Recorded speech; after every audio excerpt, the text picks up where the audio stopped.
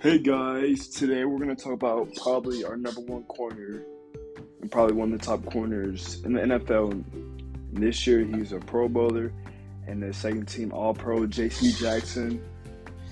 Now, welcome back to the Patriot Way. This is your host, MJ DeSager. And I just want to say this real quick. I feel like J.C. Jackson this year deserved to be our first team All Pro because he didn't let up 1,000 yards. I'm sorry, I have a little bit of cough. Trayvon Diggs, Cowboys lost in a wild card. Sorry, just have a little cough going on. But guys, I'm just playing with you guys. I'm here to talk about J.C. Jackson, the corner, and his story. Well, just to start this off, J.C. Jackson lived in Oakland, Florida. I'm sorry, that was a very hard word for me. I never heard this spot. He was a 4-star wide receiver. Yep, a 4-star wide receiver. Now that's kind of crazy because a 4-star wide receiver doesn't normally switch the corner, but it happens. But yeah, he was in the class of 2014, nationally ranked 136th player, the 20th wide receiver, and the 21st in the player in the state of Florida. And that's not great. I don't really know what it is, because just reading all that, I just love. That's a very talented player.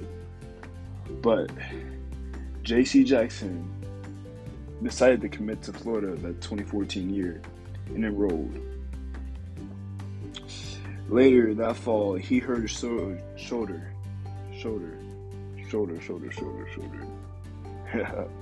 don't know. That's a funny word. Shoulder.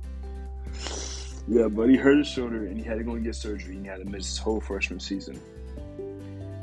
So he redshirted. After that, later that year, J.C. Jackson had been convicted as a 3 felony charges in an armed robbery. And he decided to transfer after having felony charges, which is still unbelievable in my mind because I never thought of J.C. Jackson as that type of person. But yeah, he took a visit to USF, University of South Florida in Maryland, and he, decided to commit to Maryland. And he switched to cornerback. Now, that's where I started really gets into it. But yeah, his next 2 seasons, he had 80 tackles, 13 pass deflections, 1 forced fumble, 4 interceptions. Now, that's pretty good stats, unless it was his first year, but that took 2 years to gather. And those were his first 2 years playing corner, so that is pretty reasonable, guys. But later, after his junior year, he decided to enter the draft, and, he wasn't drafted, sadly. But you already know Bill has his ways of finding players like Julian Edelman in the 7th round, Tom Brady in the 6th round, just a bunch of players. So he signed him as an undrafted rookie, and even though he didn't start his rookie year, he actually did put up pretty decent numbers. Though 2018 to now, in all the 2018 class, this is a good thing. He's part of the 2018 class. In that class, till now, he has all the interceptions, and he's probably the best corner out of that whole class. Now, that's just fun to hear. But yeah, this year, he put up 8 interceptions, a forced fumble, and he only let up 34 passing yards on him per game, which is pretty good because a lot of receivers do more than that. Like, a lot of corners let up a lot more yards than that, and that's pretty good. And 1 forced fumble. Now, since Gilmore got traded this year, I just want to say he's been a productive player. And I'm just going to say he deserves a first-team All-Pro because he never let up 100 yards in all his games, unlike Trayvon Diggs, but he did have 11 interceptions, so I guess that helps him. But although today he's a first-team Pro Bowler, first team, second team, All Pro. I am so sorry, guys. Second team, All Pro. I'm sorry, I just can't get that on my mind. The second team All Pro, who wants to talk about a second team All Pro? He really deserves a first team All Pro, but like that's your argument for later. But he's a first time Pro Bowler.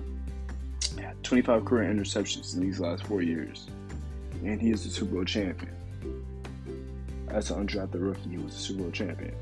Now, I just think that he had a big, productive year this year and last year. And this year, hopefully he gets to stay with us because he gets a chance to sign a contract with the New England Patriots. And hopefully it's a big one because we definitely need to keep him around. And even though we lost in the playoffs, he did do a pretty good job.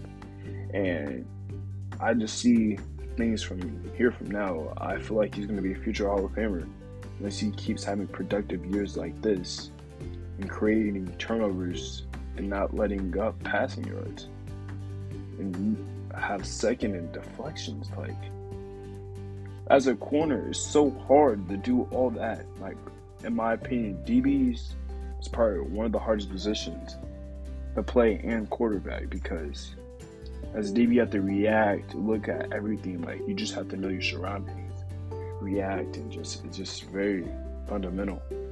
And that's really what I got to say. This is the Patriot Way. This is your host, MJ Sager. And give me some comment bats and replies so I can know what our next topic can be. And I am out.